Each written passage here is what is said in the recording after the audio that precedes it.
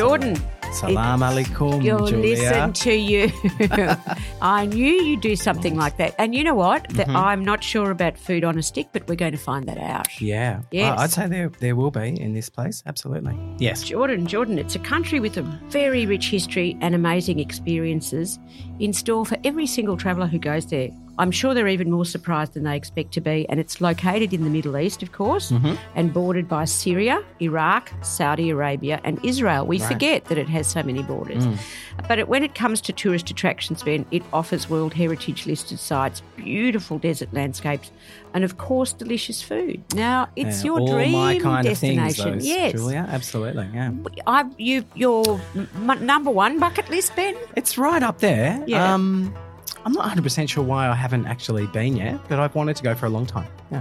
People who go come back just almost in dreamland about how exquisite it is and how it's surpassed every possible imagination they had about a destination. Yeah. What is it about it that you're interested in? So I'd say the first time Jordan kind of popped onto my radar would have been, probably showing my age a bit here, but in the late 80s in an Indiana Jones movie when he stumbles on what I now know as Petra. So that incredible scene where he's looking down that kind of chasm and you see the treasury building carved into the red stone wall, and immediately I just kind of thought, what is that? And I've got to go there. So, Petra. I think Jordan, for a lot of people, starts with Petra. Yeah. And then as they dig around a bit more, they get their heads around Amman, Jordan, the capital, which is an amazing, amazing city. There's also the Dead Sea. There's Red Sea coast, so resorts down on the Red Sea coast. And, of course, a really famous part of Jordan is Wadi Rum, which is an amazing dramatic landscape, effectively gorges and canyons and in a kind of desert environment. So lots of people head out there for kind of luxury camping and adventurous pursuits. Bedouin culture that you would find a lot about. So you're camping and glamping out there. Yeah, you can do. Yeah. I can imagine those sunsets with a glass of wine would be just extraordinary. Beautiful. Yes. Yeah. And some slow-cooked lamb or something amazing that's been cooked under the earth would be fantastic. On a stick. Could possibly have a small portion of it, honestly. Yeah.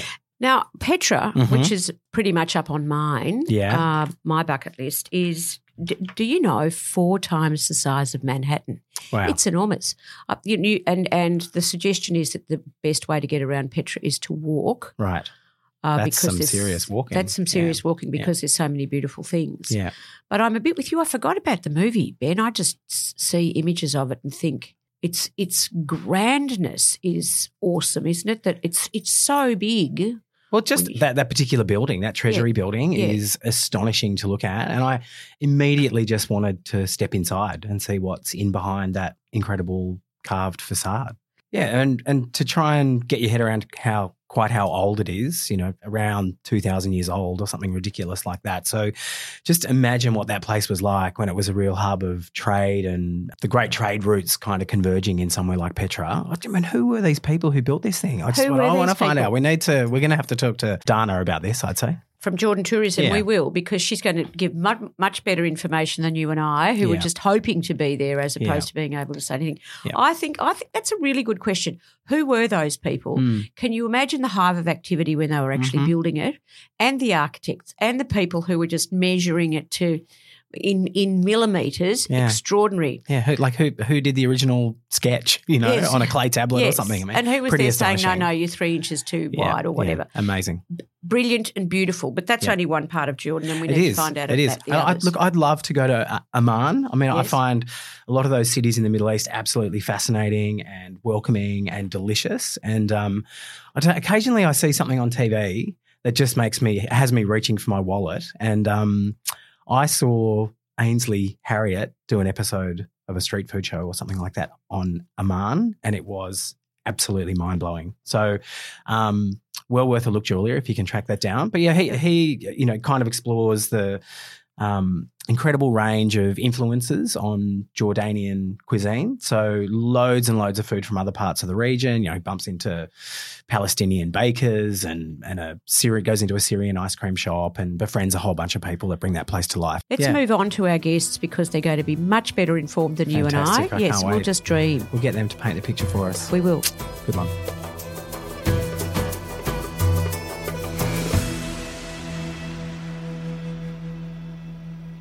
Well, we're about to speak to Dana Karufe, who is Area Marketing Manager at the Jordan Tourism Board.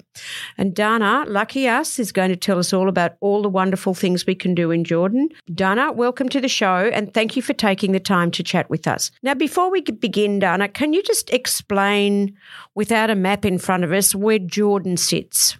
So Jordan is between 3 different continents, so Asia, Europe, and Africa. And so it's a perfect location for people who want to travel to Jordan. It is. It's sort of like the hub of where everything that matters comes together. So has that affected Jordan at all? What have the influences been as a result of being in the middle of the world, as it were? Well, yeah, as you said, it's kind of like a hub where you can get the connection is really great to Jordan with all the airlines flying or stopping by into Jordan. This really has helped us. The connection with the flights has really helped tourism in Jordan as well.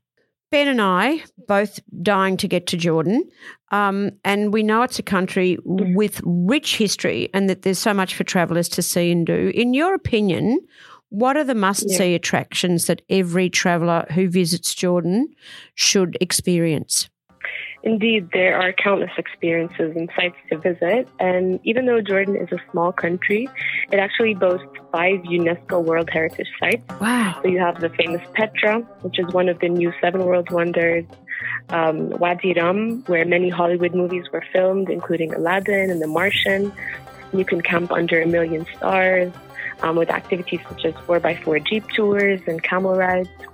There's Qasr Amja, which is one of the most well-preserved desert castles that we have here in Jordan. The 4th site is Rasas, which has stunning mosaic floors, which depict images from the Byzantine era and referred to in both the Old and New Testaments in the Bible. And finally, the baptism site, which is the official site where Jesus was baptized by John the Baptist. And also, I would recommend Sharash, which is one of the largest and most well-preserved cities outside of Rome. So we definitely would recommend those. So when you talk about it's where Jesus was baptized by John the Baptist, how much of those religious sites are there in Jordan? Because they just actually must move you enormously when you visit. Yeah, there are actually many Christian religious sites in Jordan that not many know about. There are around 34 sites, I would say. Oh, that's a lot. So other than the baptism, what are the main other 3, would you say? So there is Mount Nebo. There's also Rasas and Mkawar. All heavily based in the New Testament, I'm assuming. Yes. They probably would take you off the beaten track and would be amazing to see and experience. What do you think other sites are that travellers who want to get off the beaten track should visit? As-Salt is definitely worth visiting. It's a town just 25 kilometers away from Amman. People can experience the downtown in As-Salt, walk through the Harmony Trail, which shows the coexistence between the 2 religions in Jordan, which is Christianity and Islam, where you have churches and mosques right next to each other. It also has Ottoman architecture as it flourished during the Ottoman period and actually used to be the capital city long ago. There's also agri-tourism activities around Jordan that empower local communities and offer visitors unique activities authentically run by the locals. We've also launched the Meaningful Travel Map, which currently has 12 experiences and social enterprises that give back to the local women and the local communities in Jordan. Oh, travellers would love that. For a bit of adventure. Yes. Yeah. So for a bit of adventure, there's a canyon named Wadi al-Hidan and Wadi al-Hassa, which are both beautiful canyons full of water and natural springs where you can hike through them. And, for more adventure trails, I would urge you to visit the website of the Jordan Trail, which has shown such a huge demand and success in Jordan. It's jordantrail.org. Well, the canyon sites sound wonderful, because we're going to ask you when we've finished talking to you where people can find out more information about what you've told us. Because if they're absolutely beautiful canyon sites, is it something that people expect when they come to Jordan? Yeah, definitely. I would really recommend them. Actually, Jordan is full of canyons where you can hike through them all around Jordan. They're countless. So then you can be an intrepid adventurer when you come to Jordan, as well as go and see all the other exquisite... Oh, definitely, yes. Yeah, definitely. Which is good for the next question, Dana, which is, what's the best way to get around Jordan? Is it taxis? Is it public transport? Is it coaches? What would you suggest for the traveller? So car rental and driving is very easy in Jordan. There are many signs in English, and there's always Google Maps, so you can just rent a car. Other than that, there are taxis all over Jordan. You can even use Uber if you want. There are also scheduled buses from Amman, the capital city, to Petra and Aqaba. Or coach touring or driving yourself? Yeah, so you can rent a car yourself and drive through Jordan, or you can take scheduled buses that go all the way to the south of Jordan to Petra and Aqaba. Okay, Petra is probably one of the most exquisite places that I imagine you could ever visit. When travellers get to Petra, what can they do?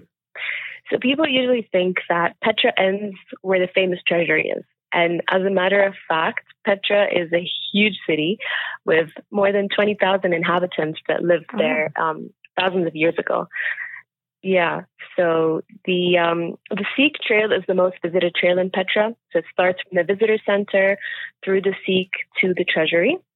So while most tourists think that the trail ends here, past the treasury, there's past the Sikh as well. There's also royal tombs, and then you move on upwards to reach the monastery, and that offers a fantastic view over the area.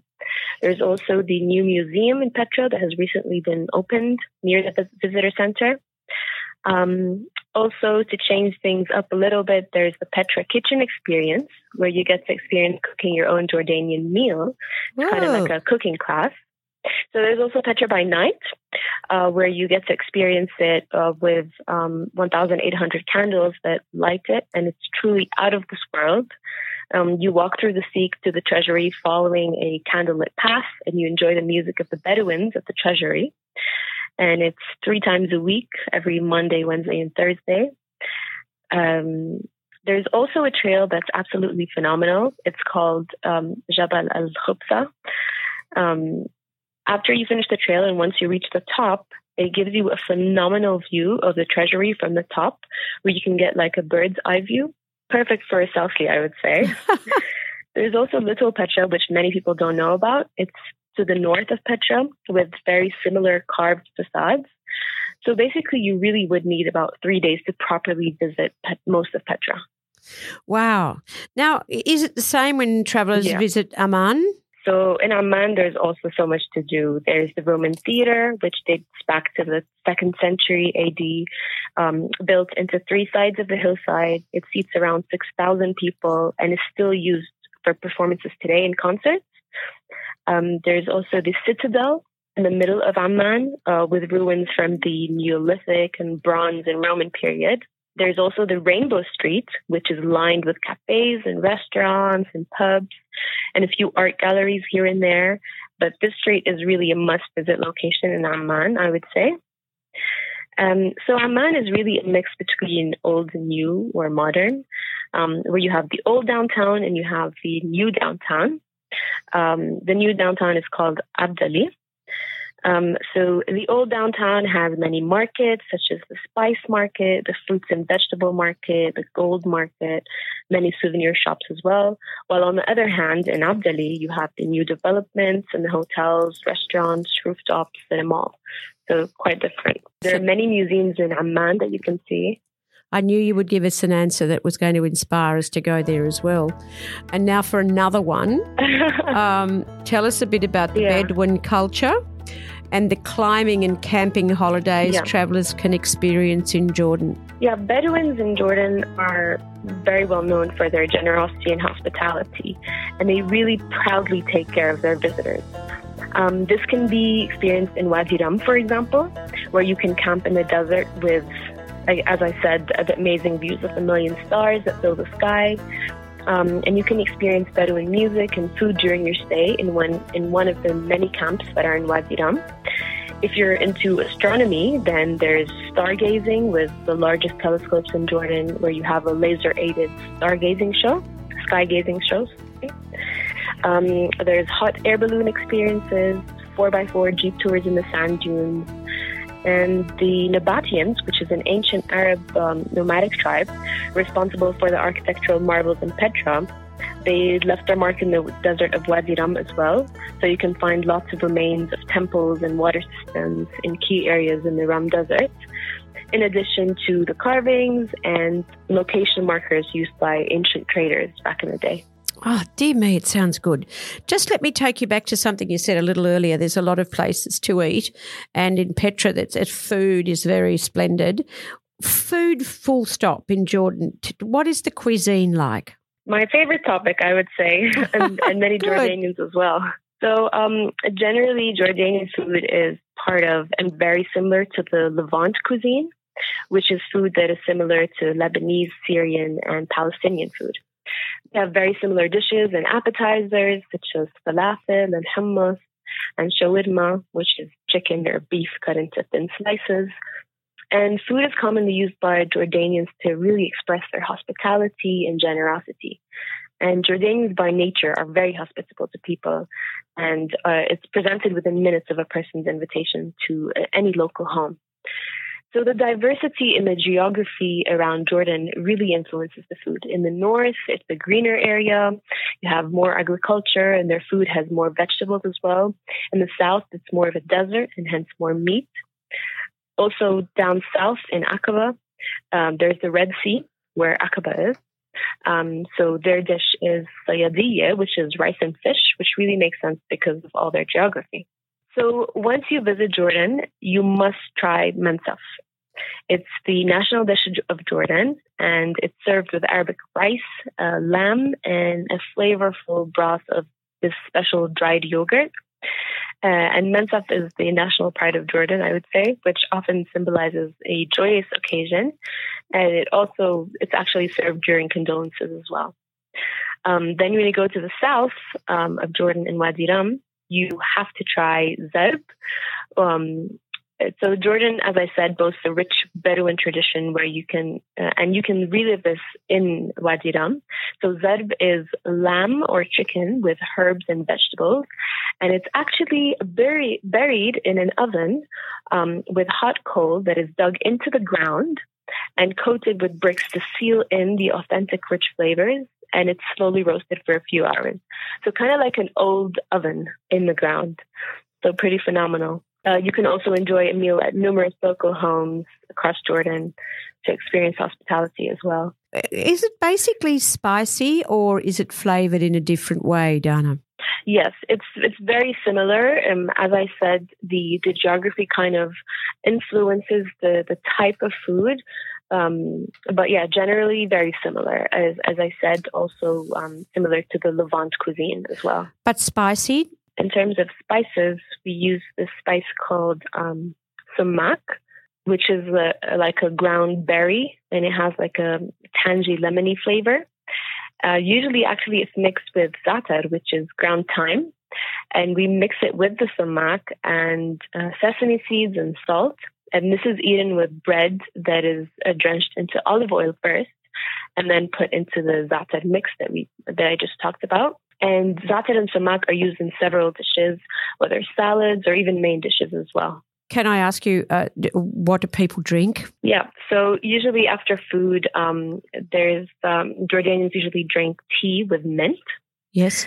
Or during food, it's lemon with mint as well, which is very popular in Jordan, or Arabic coffee. And the last food question, your main dessert? It would be, I would definitely recommend knafe as a dessert. It's like a sweet pastry soaked in sugar-based syrup, made with layers of shredded dough on top of cheese and fresh cream, and it's topped with a sprinkle of pistachio nuts. Absolutely delicious. That sounds wonderful. Now, Dana, when we're talking to people about their travels, we like to know, everybody has a sort of moment, a single single thing that stands out for them? Doesn't necessarily need to be big, but just something that is in your memory as having touched you specifically in a wonderful way. What would yours be about Jordan? When I was in Wadi Rum, which is the desert in the south of Jordan, where you get to camp in the desert with a million stars, as I said.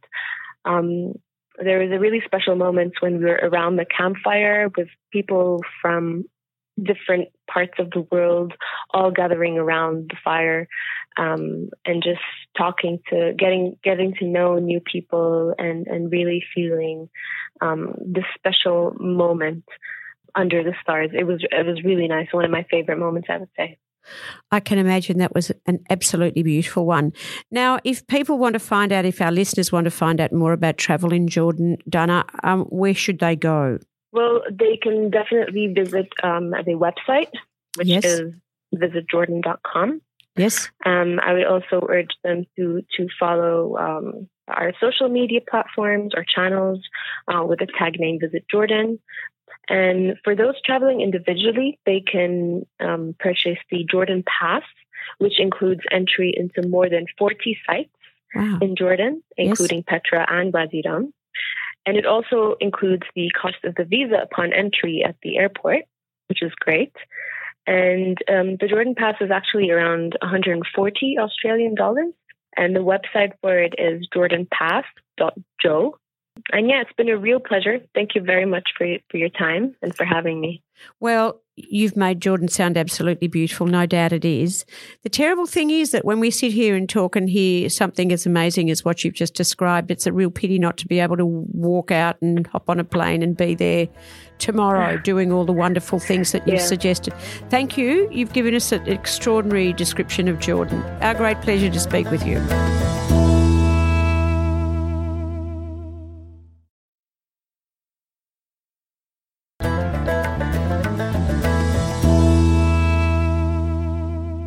Well, listeners, our next guest is Maria Haddad, who is one of three sisters who run a cook and dine restaurant called Beit City, let me spell it, Beitssitti, in Amman in Jordan. Now, Maria is going to tell us all about food in Jordan, which we can't wait to hear about. So, Maria, welcome to the show. Thank you so much, Julia. I'm very excited to tell you a lot about Arabic food today. Well, we can't wait. Now, tell us a little bit first about your business. What does the name mean? And if travellers visit and come and dine with you, what can they expect? So, Beit City, literally translated, it actually means my grandmother's house. When we were very young, we used to go to my grandmother's house and we used to learn how to cook Arabic food from her. And when she passed away, we decided we wanted to keep her house open and to keep her memory going. But really what we do at Beit City is more of a social business. We work to support local women by bringing them to come and, give these classes. And that way they're actually becoming self-sustainable. They're actually helping support themselves financially. Oh, it sounds absolutely wonderful what you're doing. Now, let me ask you more about food. What do you think are the hallmarks, the main things of Jordanian cuisine? So let me tell you a little bit about Jordanian cuisine. Jordanian cuisine is actually just 3 dishes, if you really want to think about it. It's mensaf, which is cured meat. It's cured milk that's turned into rocks. It's cooked with lamb. That's the main cuisine that you will find, really, that's truly, truly Jordanian. Because Jordan was a desert a long time ago. I'm talking like 100 years ago.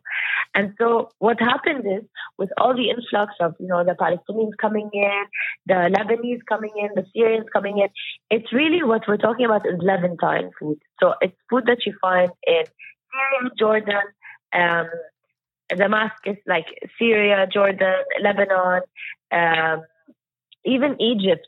And that kind of food is what we're going to be talking about today, because Jordanian food, like I said, is only strictly one dish. It's mensaf. So can you explain the dish? Talk to you about the whole. Yes, the mensaf dish. Yeah. It's because Jordan was a desert. What they wanted to do to cure milk, to keep milk, fresh, so that they could drink it, was they would use use the milk and sometimes camel milk and sometimes cow milk, and they would churn it. And then when they churn it, they keep adding salt to it to cure it, so that eventually it becomes a piece of rock, like a rock, Yes. And that way you can store it for a really long time, and you don't need refrigerators, of course. Wow. And that, specifically that rock, forms jamid, which is what goes on the mansaf. It's like a yogurt. And we cook it with a beautiful, lamb stock. It's actually a delicious dish, honestly. And I recommend every person coming to Jordan to try it. It's called mansaf. But try it at a good place, okay? Because when you cook lamb, you want to cook it correctly, And we boil it like, the first time we boil it, we throw the stock out and we boil it again and again until we get that beautiful, clear stock that we're looking for. So it's basically a dish that starts with a bread called shrak bread, and then we layer it with rice. And then on top of the rice, we add the pieces of lamb that were beautifully, boiled for hours. And then we add our jamid, the kind of like churned, cured milk that I was telling you about. So if your cured milk is as hard as a rock, as you said, is it sort of like a very hard cheese, sort of? Yeah, it doesn't stay like that. We cook it. But thank you for asking, Julia. That was my follow-up. Oh, I'm sorry. We have to, boil it. Boil it in water so it becomes more of like, a sauce. Right. Okay. Well, you know what? However you did it, it sounds pretty delicious and something that people should try, specifically when they're in Jordan. They should. For sure. Yes. For sure. So then let's go back to Levantine food, which is what you're talking about. Yeah. What are the characteristics that have all been brought together for something that you describe as one word, which is Levantine?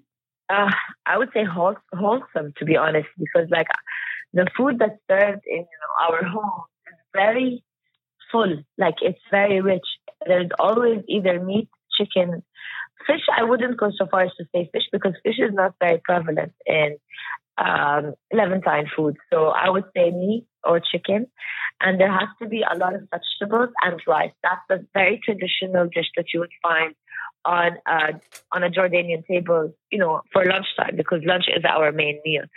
So I would say things like ma'loube, which is something we make a lot of at Beit City. It's literally translated, ma'loube means flipped upside down, and it's basically vegetables that are in season. We can use cauliflower, eggplant, potatoes, peas and carrots sometimes. But what we like to do at Beit City, we pair all three. So we do eggplant, cauliflower, and potatoes. We layer them at the bottom of a pot with beautifully boiled chicken, and then we spice some rice, add it on top of that, and we cook it with a chicken stock. And it becomes like a nice layer of, pilaf rice that's cooked for around 45 minutes in a nice pot on the fire. And then when we flip it, it should look like a cake. And that's a very nice dish that people like to eat. Usually this dish is paired with a farmer's salad because first of all, the farmer's salad is cucumber, parsley, tomato, mint that we chop very finely, and we dress it with onion, sumac, pomegranate molasses, olive oil, and lemon juice. And that's a beautiful, beautiful salad that we pair with the ma'loube. If you want something really adventurous or really like a local, in all that you've described, what would that be? I would say, honestly, mulukhiyya. And actually, we have that as, we call this dish for the adventurer. And it's because it's a beautiful dish, honestly. And it's something, for instance, it's actually one of my favorite dishes. Zina, my sister, she used to eat it every single day when we were kids. It's mulukhiyya, that's the name. So I'm going to spell it for you because it's very hard to say. Mulukhiyh. Mulukhiyya.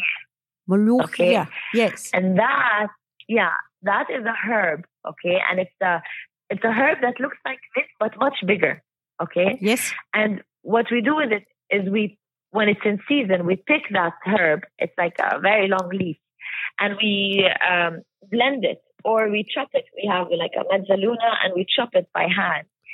Then we basically cook it in a pot we boil chicken or meat. You can boil chicken or meat. In Syria, they make it with meat and chicken, a combination. Right. In Jordan, they make it with chicken. And so we boil chicken separately, and then we saute garlic and coriander. And then we add the mulukhiyah. It's like, it becomes a very I don't know what the word is, slimy, actually. The word is slimy, but don't let that deter you, okay? It becomes a very slimy, gooey green stuff. And you put it on top of the coriander and the garlic, and it becomes a beautiful soup. Then we add our chicken stock to it. Yes. And it's so, for me, it tastes like home, but also if you ever feel homesick, or if you're tired, or, because it has the chicken stock in it, it's very nice. We eat it on top of rice. So again, we put rice, and then we put the mulukhiyah. Then we put lemon juice or vinegar with chopped onions. And then we add pieces of fried bread. That's also becoming a staple in Arabic cooking. So I have to tell you, bits of crunch, to add crunch to it. I'm a bit with your sister. Bread. I would think I would like to be eating that each day as well. But I'm just going to move on. God, it's so good, Julia. It sounds very delicious. Slimy and all, My Maria. problem It sounds is I very good. talk so much when you ask me about food. So you have to tell me, Maria, okay, enough. Let's move on to the next. Maria, enough. Let's move on to drinks. What's happening with Thank you. Yeah. What are we drinking in Jordan? Oh, okay. So we drink mint lemonade a lot. Mint lemonade. And everywhere you go, mint and lemonade. Yeah, it's if you want something cold. And if you want something warm, we drink mint with tea or sage with tea. And every single tea you taste will have a lot of sugar. So we drink a little bit of sugar, a lot of sugar with a little bit of tea, especially in the desert. So it's sugar? Is this? It's not honey? No, not honey. No, just sugar. Sugar with tea, and also if you want to drink coffee, you're gonna be drinking. We call it Turkish coffee, which I know you know, or Greek coffee. It's exactly the same, and we add cardamom to it. Right.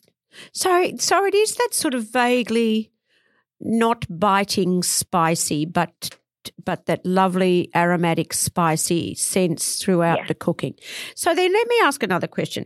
If a traveller is invited to a dinner party in Jordan or a dinner in Jordan, is there anything in particular they need to know? Are there customs of things that you should do, that you shouldn't do?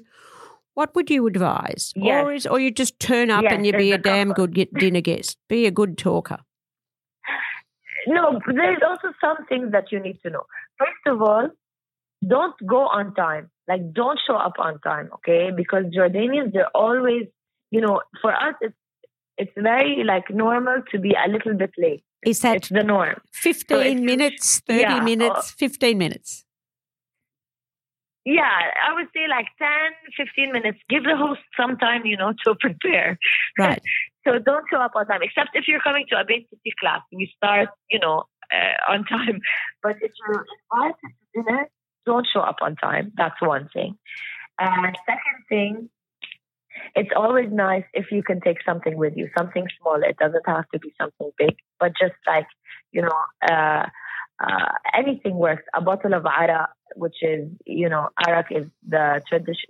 It's like ouzo. It's an anise drink that we mix with water.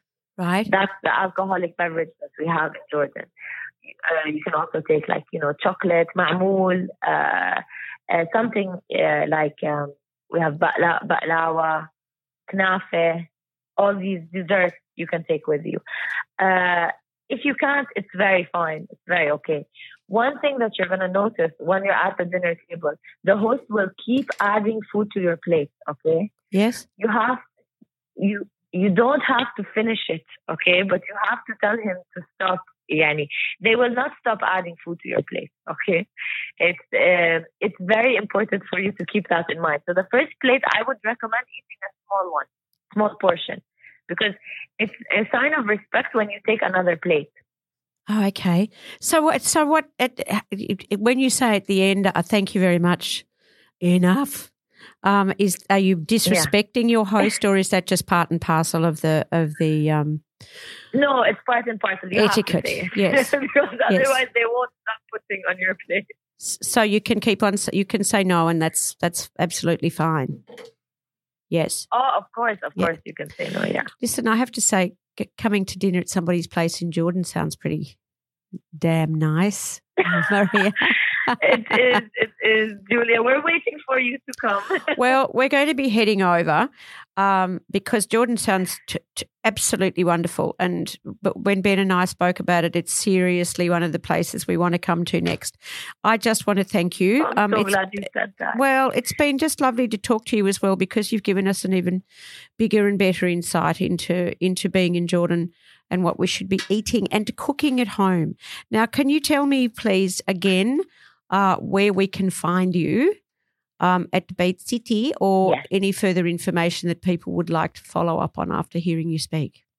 Thank you, Julia. That was honestly beautiful what you just said. And I can't wait to meet you when you come to Jordan. So the way you want to get to Beit City is on the website. It's www.beitissitti.com. Thank you. And we'll put all that information on the show notes for our listeners, because I'm sure they will want to know more. Thank you enormously for your time. It's been a great pleasure to talk to you.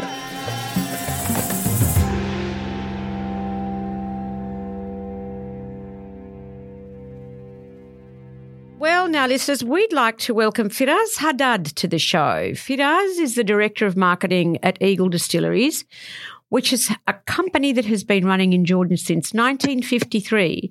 Firas is going to talk to us about Jordanian wine. And welcome to the show, sir. I'm glad to be here. Thank you for having me. Great pleasure. Now, can you tell us a little bit about Eagle Distilleries? The Eagle Distilleries is the oldest surviving distillery in Jordan. And it was built by Mithyeb Haddad. He started by building several copper pot stills to craft arak and brandy. And these pot stills are still being used today to produce Arak Haddad, the national drink of Jordan. Oh, can you describe it a little more? The arak is an anise-based spirit. Yes. And you drink it by mixing it with water and ice. And you have it with a tapas-style food, Mediterranean, Middle Eastern dishes that really goes well with this kind of spirit. So what inspired him? Yeah. Sorry, I'm sorry for cutting across you, but what inspired him to put those flavours together? I think his passion to wine, because he was in the wine business before he built the distillery. And venturing into wine came on later in 1975, where he built the first winery and cellar in Jordan to bring back the art of winemaking to the land that once was famous for it. Oh, how long ago was Jordan famous for winemaking? Well, in Jordan, there's a lot of wine presses in different areas that dates back to before 30 BC. Ooh. And from all of the evidence that has been collected over the years, there is an indication that winemaking was dominant in this region. And might I ask what stopped it? I believe all of the wars and the different civilizations that came through the area probably affected the continuation of winemaking. But if you look at the National Geographic website, in 2010 they announced the reveal of a magical cave painting near Petra, one of the 7 wonders of the world. And this painting is more than 2,000 years old. And it offers a window to an ancient wine cult of the people who used to inhabit this area, the Nabateans, as they are known, who used to worship Dushara, the god of wine. And there's also the story in the Gospels where Jesus turned water into wine. for the guests at the wedding celebration in Cana Galilea. And the wine was from there? Yeah. Wow. That's right. And, wines were produced in this region. If you go into history books, you know that wines used to be exported from this area to ancient Egypt, to the Roman Empire, and also to England. And today it's our role to revive this history. So it has the most amazing history then. So what sorts of wines and spirits do you make now? Today we produce arak, brandy, gin, vodka. We also blend whiskies. We produce liqueurs, rum, and of course the winning GR wines. Wow. So your particular grapes there, Firas? Well, if you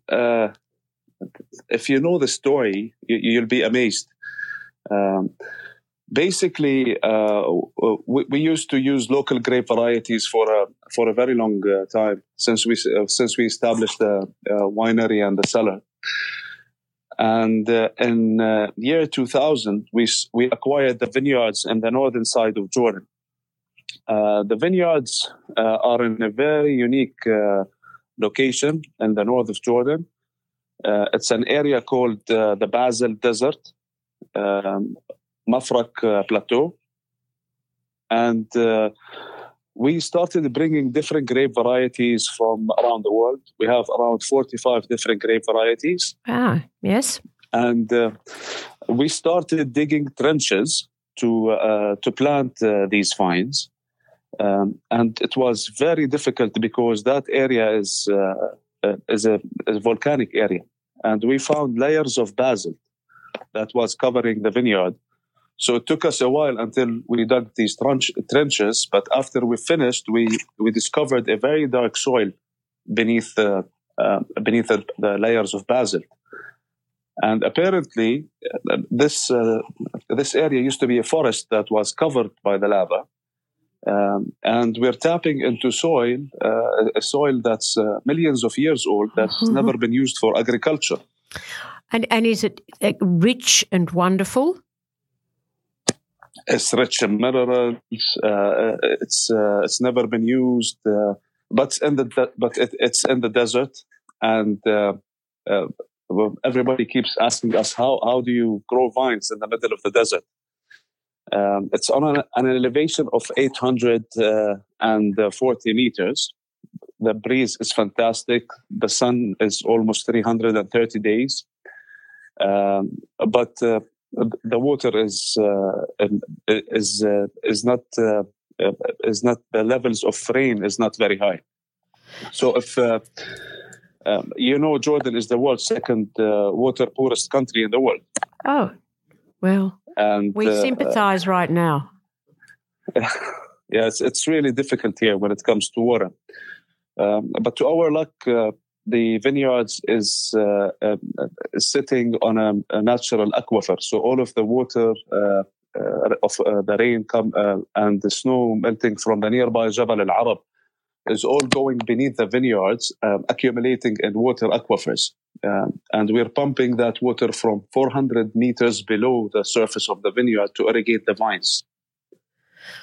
So with those conditions, soil and water coming up, as it were, are your grapes sweeter, drier? What do you produce as a result of the conditions? Well, we're growing Pinot Noir in the middle of the desert, and that's something that never happened before. We also have the Cabernets. We also have a Pinot Grigio, a Chardonnay. So you can imagine with 45 different grape varieties, we almost have most of the wines that are available around the world.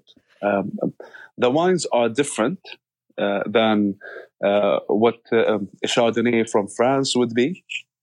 But, since 2004, the first harvest, we've been producing a lot of different wines. And today, JR wines are winning awards all over the world. We're competing against famous countries in winemaking, and we have today more than 200 awards, with several gold medals in the States, in France, in Germany, and also in Australia. Some travellers may think that drinking alcohol in Jordan is a social taboo still, but that's not necessarily the case anymore. Is that correct? Yeah, that's correct. And it's never been a taboo in Jordan. You know, alcohol in Jordan is served all over the country. Millions of tourists are visiting Jordan every year to enjoy Jerash, Petra, Wadi Rum, the Red Sea, and the city of Amman. And they can enjoy a wide range of restaurants, bars, clubs, and lounges that serves all kinds of alcoholic beverage. You also can buy alcoholic beverage from specialized retail shops that you'll find north, east, west, and south of Jordan. Can we just go and buy Jordanian wines anywhere here in Australia? Not on the shelf, but you can order it directly from us. We deliver all around the world. However, you can find Arak Haddad on Dan Murphy's on the website. On the website, okay. Now, yeah, that's right. Because we're working on the wines. The wines should be there soon. Well, that would be very good, you know, if we could get Jordanian wines there. Now, can I just move to eating and ask you if there are any restaurants in Amman that you would recommend for travellers who come there who just want to relax with good food and good wine? Absolutely. There's plenty of restaurants. We have several kinds of cuisine. And of course, based on the preference of the traveler, you can choose the best. The best thing is probably to go on TripAdvisor and have a look and see what's out there. But if you don't know the country and you want to discover the places in Jordan, I recommend you go on the JR Crawl. We do a crawl once and sometimes twice every month. Yes. And we take a group of people on the bus to different locations so they can enjoy JR wines in different settings. Or if you want to enjoy a gastronomic experience, you should visit our wine tasting room in the heart of Amman, the JR Wine Experience. And the experience is designed for you to try the wines that we produced and enjoy it with food. And all of the food in the wine experience is designed around the wines. It sounds a very excellent experience to come there and do that. And I'm going to ask Looking forward to having you. Yes. I will track you down and you can give me your very, very good Please Shiraz. Firaz, absolutely. Just before we go, if you had 30 seconds to describe what we've just been talking about to somebody who knew nothing about wines in Jordan or Eagle Distilleries, what would you say?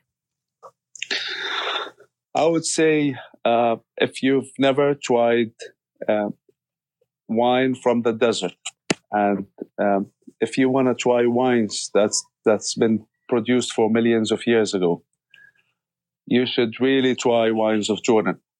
We're a new world country in terms of wine, but the wines are incredible, and it's a hidden treasure to be discovered, as our winemaker keeps saying.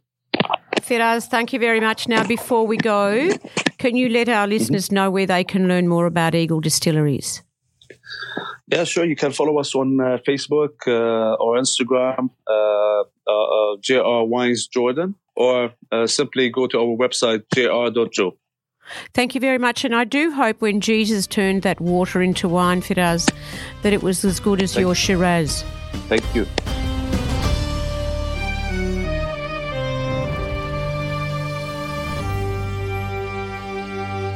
Ben, you know what? This is just such a wonderful pastime, sitting here and talking about it. Not quite as good as going, But however, it's up there. It is, isn't it? Enough to fill the travel soul, I have to say. So I totally enjoy it. Thank you for all your information too. I love nothing more than a good bit of travel natter. Me too. Yes. And you're good at it.